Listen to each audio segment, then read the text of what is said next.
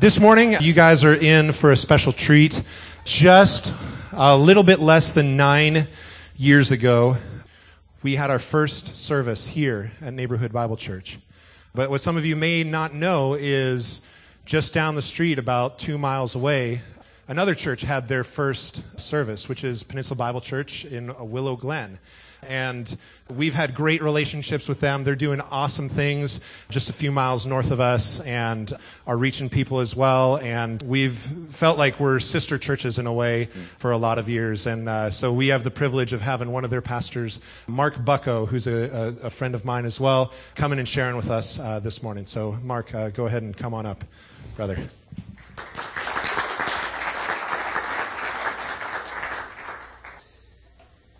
It's been my delight to know Dave and Ben for some time. Love and appreciate those guys, and I'm confident when I say that you're shepherded well in this church community with these guys, dear men who love the Lord profoundly. So thank you for your welcome. Thanks for the chance to be here. I bring you greetings from the far north, as Ben said, about 2.5 miles.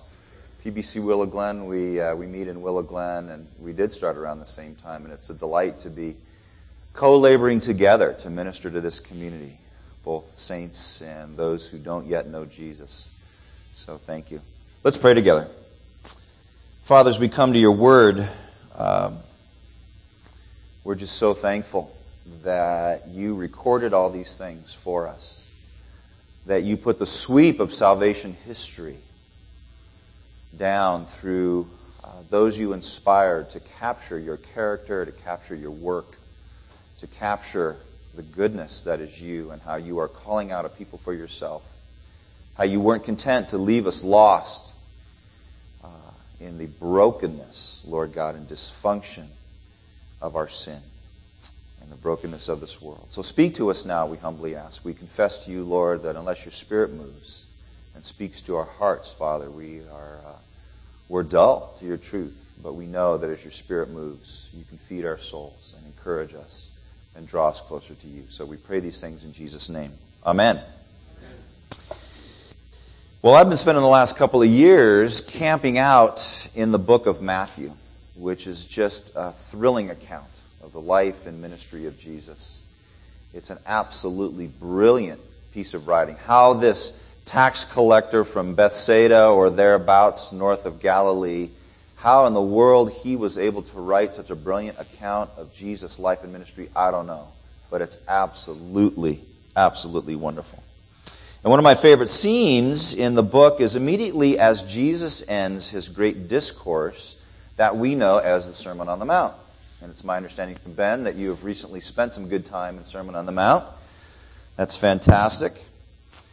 And so hopefully this will be an appropriate text. So I'd like to call your attention to Matthew 8. We're just going to look at the first 4 verses. A little scene, a little vignette as Jesus descends the mountain after ascending the mountain to really unfold the essence and the depths of the law, of what God's character truly is like and what the law is really all about and what God is doing. And so understanding the core essence of the Sermon on the Mount makes the following scene much more poignant and powerful. There's a great deal of logic to Matthew's order, the way in which he unfolds the story. Order matters in Scripture. So, Jesus now has gone up the mountain. He's unfolded the essence of the kingdom of heaven. And it's not Jesus' new prescription for admission to the kingdom, but it's a description of life surrendered. It's very important for us to understand the Sermon on the Mount. And of course, when we think Sermon on the Mount, where do we immediately go? We tend to go to the Beatitudes, right? The blessed are's, right? Which is just that's really the controlling phrases, the controlling principles of the Sermon on the Mount. And it's so critical that we understand that Jesus is not giving a prescription for life. Sort of, this is the true prescription to please God and make God happy and to win His favor. No, it's a description of life that is surrendered to the gospel, that is surrendered to Jesus. So it's a description, not a prescription. Oswald Chambers says, the Sermon on the Mount is not a set of rules and regulations. It is a statement of the life we will live when the Holy Spirit is getting His way with us. I love that. May the Holy Spirit get His way with us. maybe surrender and let the Lord God work. You see, Jesus is the only one to completely live out the essence of the law, the true depths of the law, pleasing God. And then he delights in inviting us into his work, attributing his work to us, his obedience, his faithfulness. And so the Father then views us through the lens of Jesus when he looks at us. It's not dependent upon us, it's dependent upon Jesus. And so a life surrendered begins more and more to look like the Sermon on the Mount. And a church community surrendered begins to look more and more like the Sermon on the Mount. And guess what the world does? The world says, oh, that's beautiful. There's nothing like it. So that's the Sermon on the Mount. So here we go.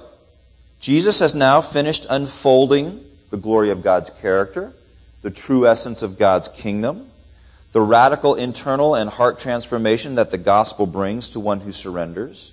So the question is, now what does that look like worked out? What does this look like in real life? To be up the mountain and sitting at Jesus' feet, like at the Sermon on the Mount, it's one thing to hear it and understand it and at a rational theological level, but then how does it look acted out, lived out in the wake of that understanding? So what do our lives increasingly look like as Jesus' words take root internally? Well, Matthew 8, and I commend the whole chapter to you very much in the light of this context. When you read Matthew 8 in the context of what's come before it in the sermon, it sheds a whole new light on the way in which Jesus begins to act out the kingdom of heaven. He has three surprising encounters. We'll look at the first one today, and I'll assign you to read the rest this afternoon or as the week goes by. So he has three surprising encounters with people who are not supposed to be a part of the kingdom. They're not supposed to be part of this great thing that Jesus is doing. They're not the people who qualify. They're not anyone that somebody would want when ramping up a great movement. They're not the people to get. They're not the people of influence and power and strength and gift. They're certainly not the people to get as your followers if Jesus is to be taken seriously. So the question is, if Jesus really wants to change the world and inaugurate the kingdom of heaven, why is he bothering with people like this?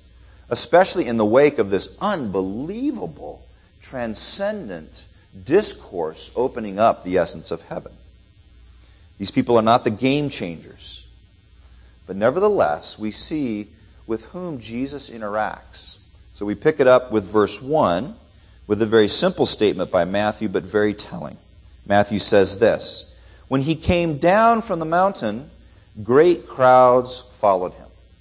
Now, one of the things I've noticed about Matthew is he's very good at transitioning from one scene to another. He gives these little cues that sometimes just sort of move the story along, but other times contain important information. So attend to those when you read Matthew and you see these transitions. When you think about it, all the transitions Matthew could have used, he chooses came down from the mountain. He could have said, when Jesus finished up. Or Jesus then headed back to Capernaum, which of course was his hometown. He headed back toward the sea. He walked home. But Matthew's transitions should stir us to think about something. Where have we seen this before? Where have we seen a man come down from the mountain after engaging with the law of God? Moses, exactly. Now, Matthew is the most Jewish of all of the Gospels. His book contains more references to prophecy and the Psalms and other parts of what we call the Old Testament to communicate to the Jewish community of his day, this is the one. You know all those signs and symbols and words about the Messiah who's coming? This is the guy. He's the one. And let me tell you what it looks like. That's what his gospel does. So you're right. We should be thinking about this great teacher who, at the beginning, by the way, of the Sermon on the Mount, Matthew, you may recall, Matthew tells us Jesus went up the mountain, right? Now he frames it by saying Jesus came down the mountain. And like you say, it's very evocative of Moses, because what did Moses do? Moses went up the mountain, received the law from God, then he descended the mountain to teach Israel how to live as God's people. Jesus, in contrast, has gone up the mountain. The people have come with him. On the mountain, Jesus has unfolded the law. He's unfolded the essence of God's character to the people, now he comes down the mountain to begin to live it out. To begin to live out his calling and call the people of God to live out their calling. So Jesus comes down, and this king now who's unfolded this phenomenal insight into the kingdom of heaven now humbles himself to live and interact with the people. And Matthew points Israel to Jesus and says, this is the new, the better, the greater, the ultimate expression of Moses. You see, Moses was a type who pointed toward the ultimate Messiah. And Jesus is the fulfillment. He's the complete fulfillment of Moses, of Abraham, of King David. And all of these in the Old Testament who had messianic qualities, who pointed to the Savior. Jesus is the complete fulfillment of this one. So the new Moses has given this radical and paradigm-shifting teaching. It's, as you know, it was a major shift in their theological understanding. So the question is, will people turn away or will they enter and follow? And Matthew says they follow in droves, by the hundreds, by the thousands. But who really responds and enters in? And what are Jesus' priorities as he continues this ministry? And that's where Matthew takes us now as we meet, of all people, a leper. The first person Jesus interacts with in the wake of the sermon is a leper. Verses 2 and 3. Behold, a leper came to him and knelt before him, saying, Lord, if you will, you can make me clean. And Jesus stretched out his hand and touched him, saying, I will, be clean. And immediately his leprosy was cleansed. Now the translation I use, which I think is the ESV, it's a little bit of an unfortunate translation. It tells us that the leper knelt, and the Greek word is really bowed down. He came and he bowed down before Jesus. He paid homage. He prostrated himself before Jesus. So you see the man's approach? He's worshiping. So right away, we get the appropriate response to Jesus unfolding in fulfillment of the law on that mountain. Not to seek to try harder. Not to say, okay, I'm going to be like that. I'm going to transform myself. No, the proper response is to come and bow down. To bow down at the feet of Jesus. And shockingly, it's a leper. Now, it's stunning that a leper would approach anyone, right? I would imagine you probably know the fact that a leper is unclean, he's ostracized, he is at the very fringes of the community. In fact, he or she is not even considered to be part of the community. Lepers were considered accursed by God, the lowest, the least of all people.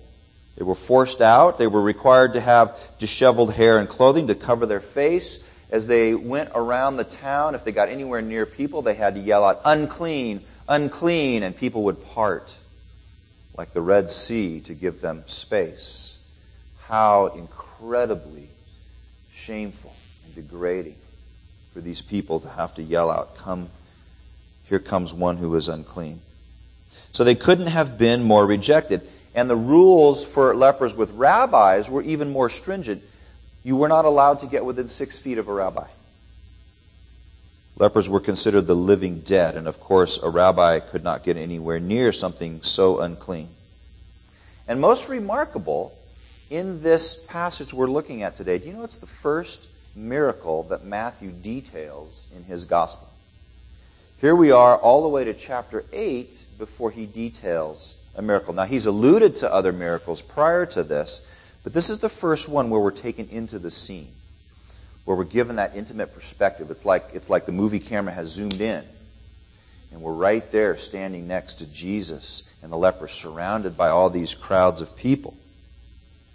So on the heels of the sermon, Jesus' first interaction is of one who is of no account, has no social weight, is reviled by the entire community. And I wonder if Matthew doesn't see himself perhaps in this leper. Think about Matthew's background. He was a tax collector. And as a tax collector for the Roman Empire, he was considered a traitor of his people. He was reviled. He was hated. Though physically strong, he was considered almost leprous, unclean. You don't go near this guy, except when you have to because Roman law requires it. And a tax collector was one who was likely to defraud his people because he was required to produce X amount of income for the Roman Empire, and then his salary was whatever he could get from people beyond that. So, of course, anytime there's a tax interaction, people don't want to pay, and Matthew says, you've got to pay. I got to feed my family. I got to line my pockets. And so, for one who is physically well, he couldn't have himself been more ostracized in the community because of his betrayal. So I wonder if Matthew sees himself as one, akin to the leper.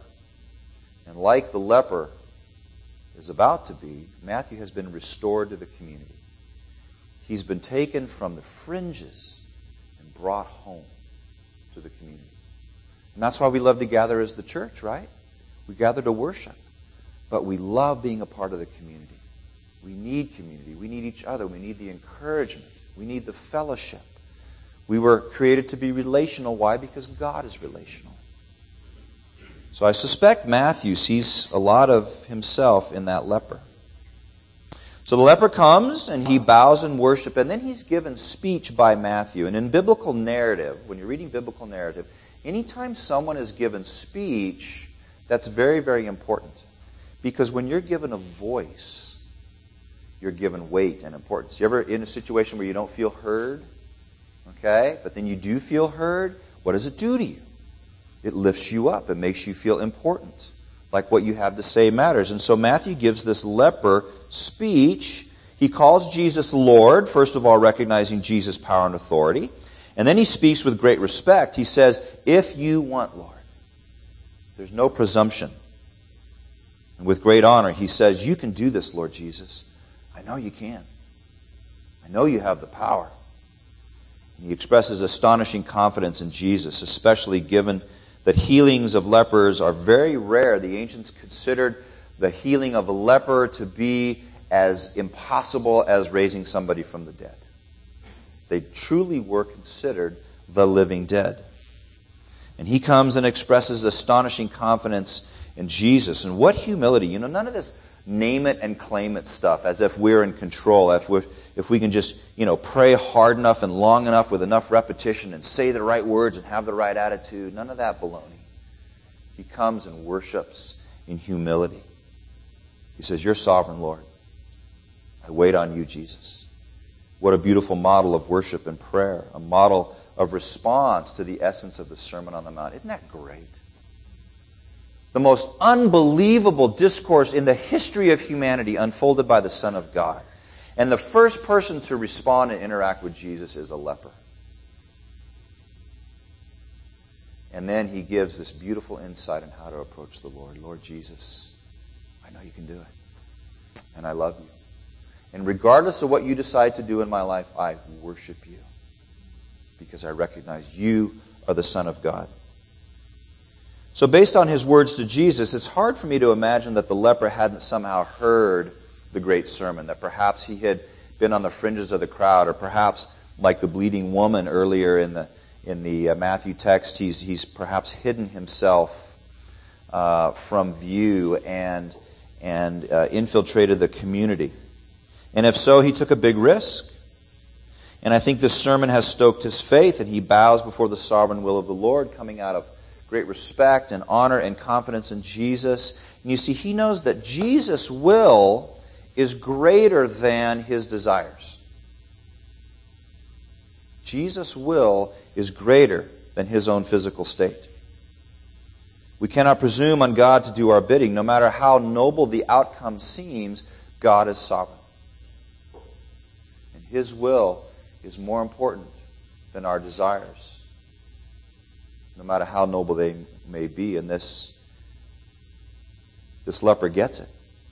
If you will, you can, Jesus. And so Jesus then responds immediately, acting out of the realities of the sermon. Now, the crowds all around, absolutely no doubt, expected a particular response from Jesus. They would expect Jesus to recoil and gasp and give the man a verbal reprimand.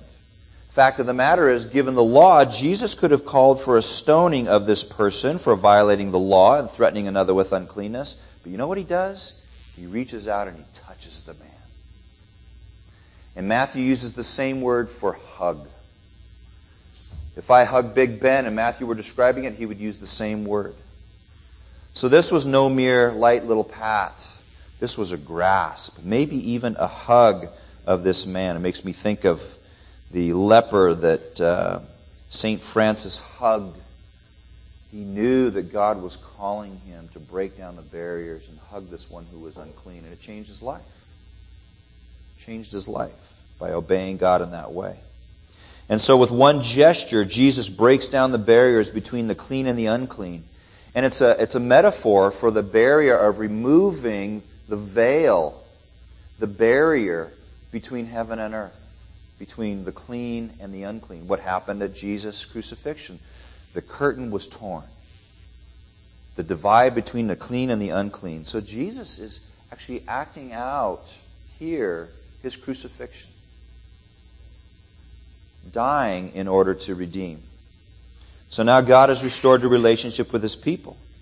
And Jesus initiates. He touches the leper. And even before the leper is healed and restored to the community, you see what Jesus does? Jesus restores his humanity. This rabbi, this great rabbi, who's revolutionizing Israel, bringing a whole new understanding of God, reaches out and touches him and restores his humanity. How beautiful. It was a humanity stripped away by the will of the community. And Jesus makes him fully human again. And you see, that's what defines humanity, true humanity. To be touched by and known by the living God. It's how we were created. I think of my friends Jen and Dave. They have a favorite surf spot in Santa Cruz.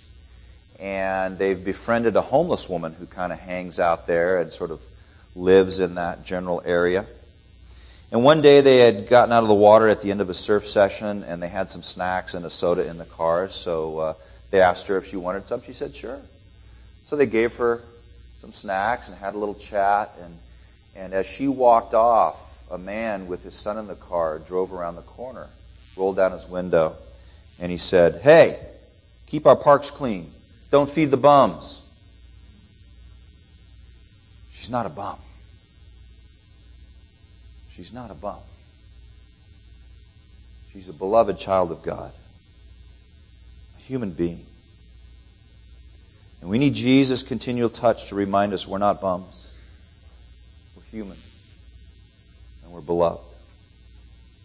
You see, we've got leprosy, my friends. We're sick with sin.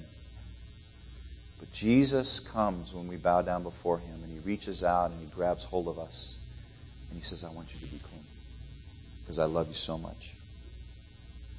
We have great value and acceptance and adoption and importance to him. His relational character longs to live in a relationship with us, the way in which we were created to be. And so you see, my friends, as followers of Jesus, we get to be emissaries of the same grace to the world, the same grace that has pulled us from the fringes and restored us to the community of heaven. And I want to ask you this morning, who's hurting? Who's lost? Who's lonely in your world? Perhaps at work, in your neighborhood, at your school, on your teams, in your family. Who are the outcasts? Oh, we have so much work to do, my friends. So many people to love. Touching the outcasts. Jesus took great risk here. Remember, he was constantly balancing the realities of his ministry and unfolding his ministry with the realities of the controlling authorities who wanted him out of the way and quick. And Jesus was not just violating cultural norms, but he was breaking the law, and he did so purposefully. He didn't need more controversy. He didn't need more conflict. He didn't need more threat to himself. But you see, bringing life is costly, isn't it? Bringing life is very costly, and it's in tension with those determined to find life in their own way, their human way. And sadly, so much of the human way of finding life is elevating ourselves above others, so we have to try to push people to the margins. Because otherwise in our flesh we don't think we have value unless there are people in the margins. And Jesus says, no, you don't understand. You find life by bowing down before me and letting me restore you. And so the sketch that you see of Rembrandt's artistic creation here, it really captures the worship, but I don't think it quite captures the fullness of the touch. See, the kingdom of heaven has come for those who are outcasts and who know it. And Jesus is ready to grab a hold of anyone and all who will come, no matter how sick we are from our sin, no matter our past, how shameful, how deep our addictions. Like the leper, we are healed from the diseases that separate us from the community. And most importantly, separate us from the living God. And the healing is wonderful, and the pain begins to fade. But greater is the blessing for those who are restored to the land of the living, never to be separated. And that's our friend, the leper. And that's us. Jesus now has some instruction for our friend. Verse 4, Matthew tells us this. And Jesus said to him, see that you say nothing to anyone, but go, show yourself to the priest, and offer the gift that Moses commanded for a proof to them. Now, once again, Jesus baffles us with the unexpected. After this incredible, intimate, healing scene, he says, now go fulfill the law. Go show yourself to the priest. First of all, say nothing? Are you kidding me? The man's just been healed of leprosy, and he's supposed to say nothing. I love Jesus' enigmatic statements like that. What in the world is he talking about? But he tells the man, I want you to proceed in compliance with the law and the sacrificial system. Give credit to God the Father, of whom Jesus has been teaching. And here's what I think this scene reveals. You see, Jesus isn't interested in credit and attention for the spectacular. He's not interested in a big show. He's interested in restoring humanity to a relationship with God. And so by directing the leper to go to the priest, what is he doing? He's saying, I want you to experience the full earthly expression of the heavenly reality. I want you to be restored to the community. And how do you do that? You go to the priest. The priest examines one who's a leper, certifies him unclean. I'm thinking the priest can't even find one of those scrolls, the one that has the form for leprosy cleaning, because it never happens. So he probably had to write one up on the spot. He didn't have one in his file drawer. But Jesus directs the man to get his certificate of health, fulfill the law, and be restored to the community. And so it becomes a picture of the deeper reality that restoration has come to this one, to the community of the eternally living, through the Son of God. So Jesus, as he so often does, revitalizes and restores the law, and he fills it out. He takes us to its deeper reality, to the heart of God. And he shows how it is healing and points to him. Meanwhile, he's not interested in the spectacular to validate his ministry or enlarge his ministry. He's not interested in being a mere wonder worker. Physical healing, of course, restores the body, but the gospel restores the soul and brings life, and that's Jesus' intent. And that's the model of ministry for us, isn't it? We like the big and the flashy, big movements, lots of marketing, lots of media, big numbers, big head count, big dollars, big results. And Jesus is content to heal one leper at a time. Touch one lost soul at a time, and infiltrate the community with life. You see, all life is turned upside down with Jesus. It turns everything upside down to our expectations. In God's economy, the clean now makes the unclean clean, not the other way around. So that means we can move into the unclean places in life. My wife and I raised our kids in Mountain View. And our first little home there was just a few blocks off of El Camino. And this was pre-internet days, and so porn shops were still, visible and operating here and there. And there was one not too far from our house on El Camino. And there was a little house behind, and I thought, I wonder if the proprietor of that lives in the house, and that's his or her business. I assume it was him, I don't know. And I thought to myself, I wonder if that person has kids. What if I met him at my kid's school, at a school function? Would I take him out to dinner? Would I invite him to my house? Would I spend time with him? And I had to honestly say, I don't know if I would, Lord Jesus. Make me the kind of man who would. Make me the kind of person who will spend time with the leper. So I want to ask you, who are the lepers in your life today? You see, that's what Jesus is asking us to do, to reach out to the unclean, those who are banished from the community. We get to be ambassadors of His grace, one leper at a time. Over the years, I've known many Christ followers who want out of a bad environment. We all know people who have really difficult work environments. Maybe you've got a coworker who makes life miserable for you. Maybe you've got a boss who just seems to hate you and would be delighted if you decided to not show up one day and just went away altogether. Many environments where it's tough to be a Christian. And we so fear persecution that we often want to run, don't we? We're not used to that in our culture, in our world. And sometimes we deem a place toxic and we want out. And certainly God sometimes does want to remove us for one reason or another. But I would offer, I think often we move too quickly rather than waiting to see what God might do. Because if we won't stay, who will bring light? If we won't infiltrate to be salt and light, who's going to do that in your company, in your school, in your neighborhood, in your club, on your team, in your organization? Who will point them to Jesus if not us? I have a good friend who was teaching in East San Jose in a charter school, and it was a horrible environment. Administration was antagonistic. The school is run, of course, by test scores. You have to get the test scores if you want to get the money. Well, the sad part of it is that teaching kids, especially elementary kids, how to get test scores is not the most effective way to educate them, to teach them what they really need to know. And my friend, who just loves kids, and he's a brilliant guy, he so struggled with this environment, this constant pressure. He was the best teacher at that school. And yet he was getting hammered because his kids' test scores weren't up there. You know what he did? He hung in there. He hung in there for 4 years in this tough, toxic environment.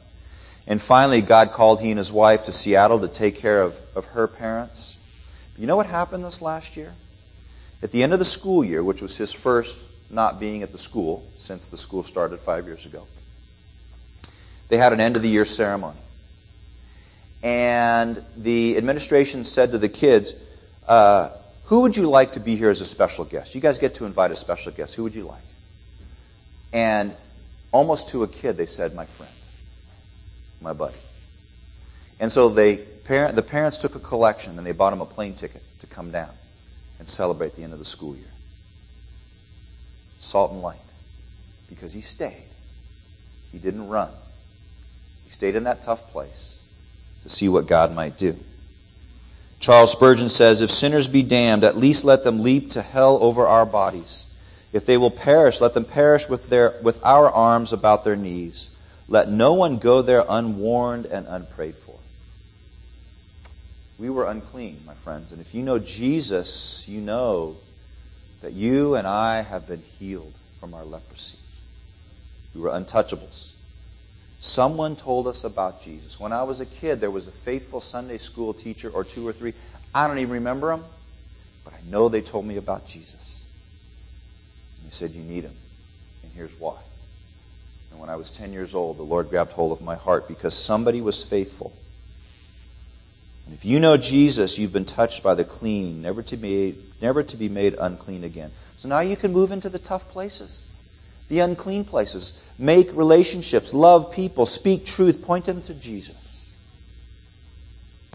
So in closing this morning, I want to point you to just a couple of truths as we finish up our text. The first is this. We were all unclean lepers.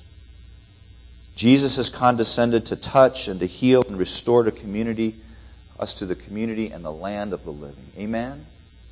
How great is that?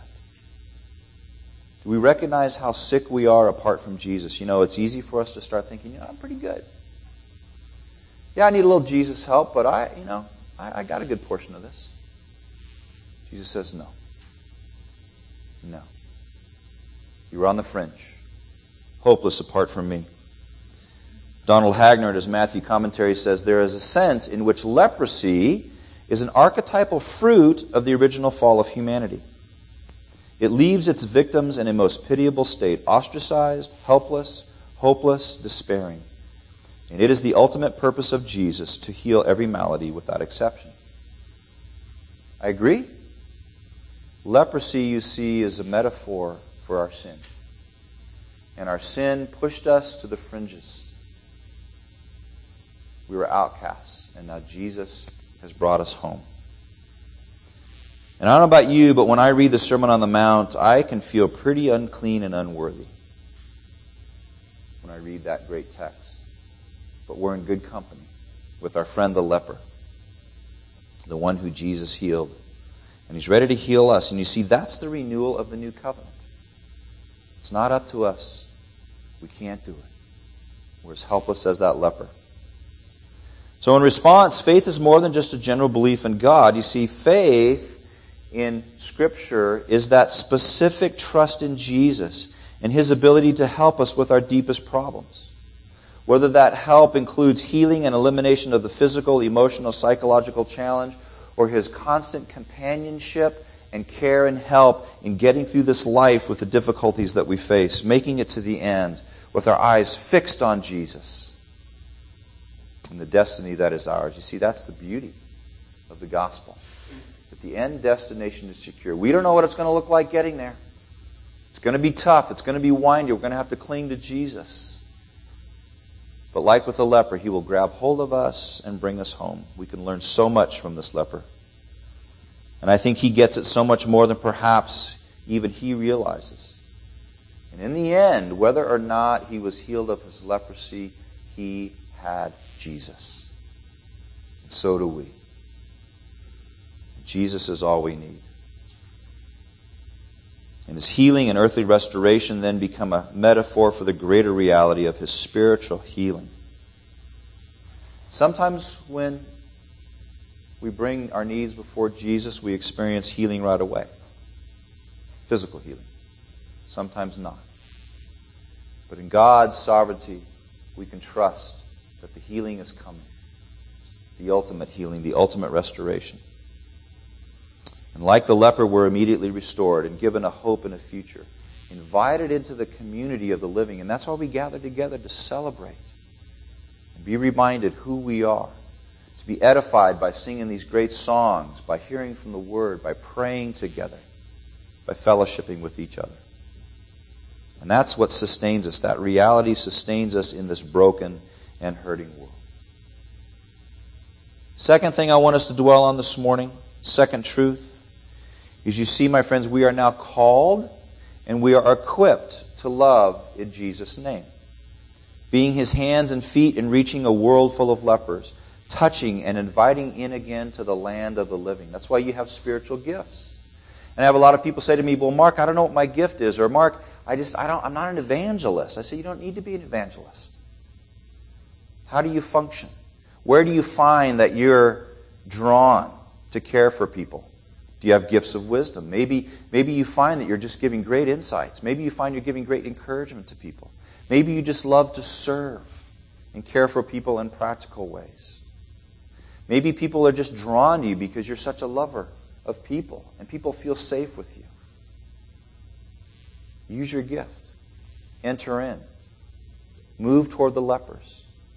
While the world cowers from those who are untouchable and unlovely and considered toxic, we have the privilege of moving toward them with the grace and love of Jesus. So as the church, we must be both up the mountain, sitting at Jesus' feet learning, like when we come together on Sundays, at your community groups and so forth, where we allow Jesus to transform us. We meditate upon Him and His Word, and then we descend into the valley, We begin to live out the realities of the gospel, rubbing elbows with people, being about the work of love and truth in a world that is so desperate for each, applying our transformation to bring life to the community. And in the end, we need to know, in the end, it's not our performance, it's not our success, it's not the worthiness of our approach, but it's the worthiness of the one we approach. I recently read a quote from Mother Teresa, who was visited in the midst of her ministry in Calcutta. And a man came to meet this legendary woman and see her ministry. And he was overwhelmed by the poverty and disease in Calcutta. And he came and he saw Mother Teresa's humble ministry in relation to the size of the problem in India. And he thought, this is it? This is the legendary ministry of Mother Teresa? And he said to her, how do you, I appreciate what you're doing, but doesn't it get discouraging when the problem is so enormous? And she looked at him and she said, God doesn't call me to be successful. He calls me to be faithful. She's right. We're called to be faithful in the worlds in which Jesus has placed us. And it's about the worthiness of the one we approach, the worthiness of our Jesus. Because He's the only one who can win for us and win for humanity readmission to the community.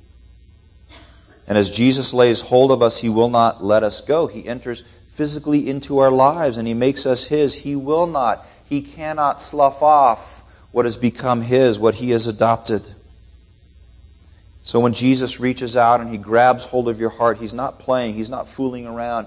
He has claimed you and you are His own, and that cannot change.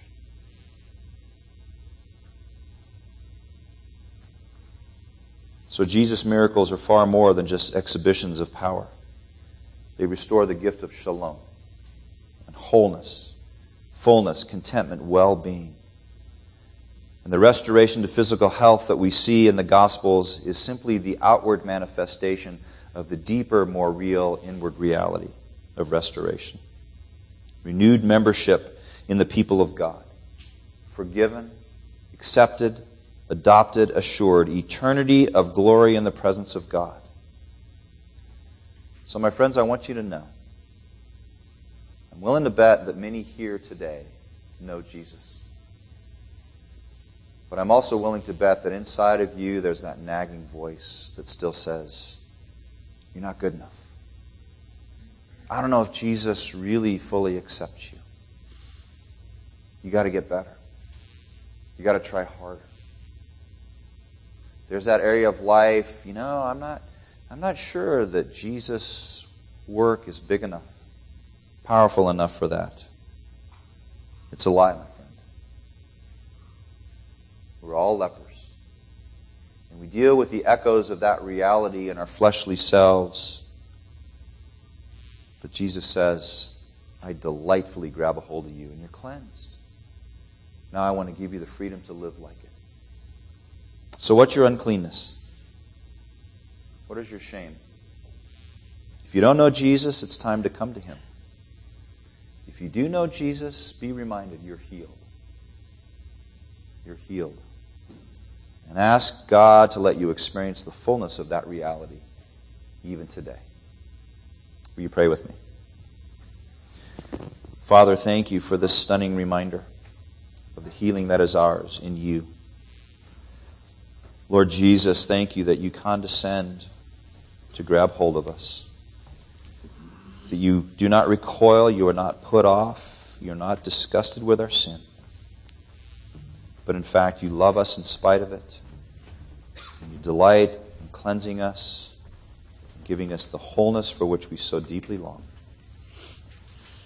May that reality sink ever deeper into our souls, even today, we pray. In Jesus' name.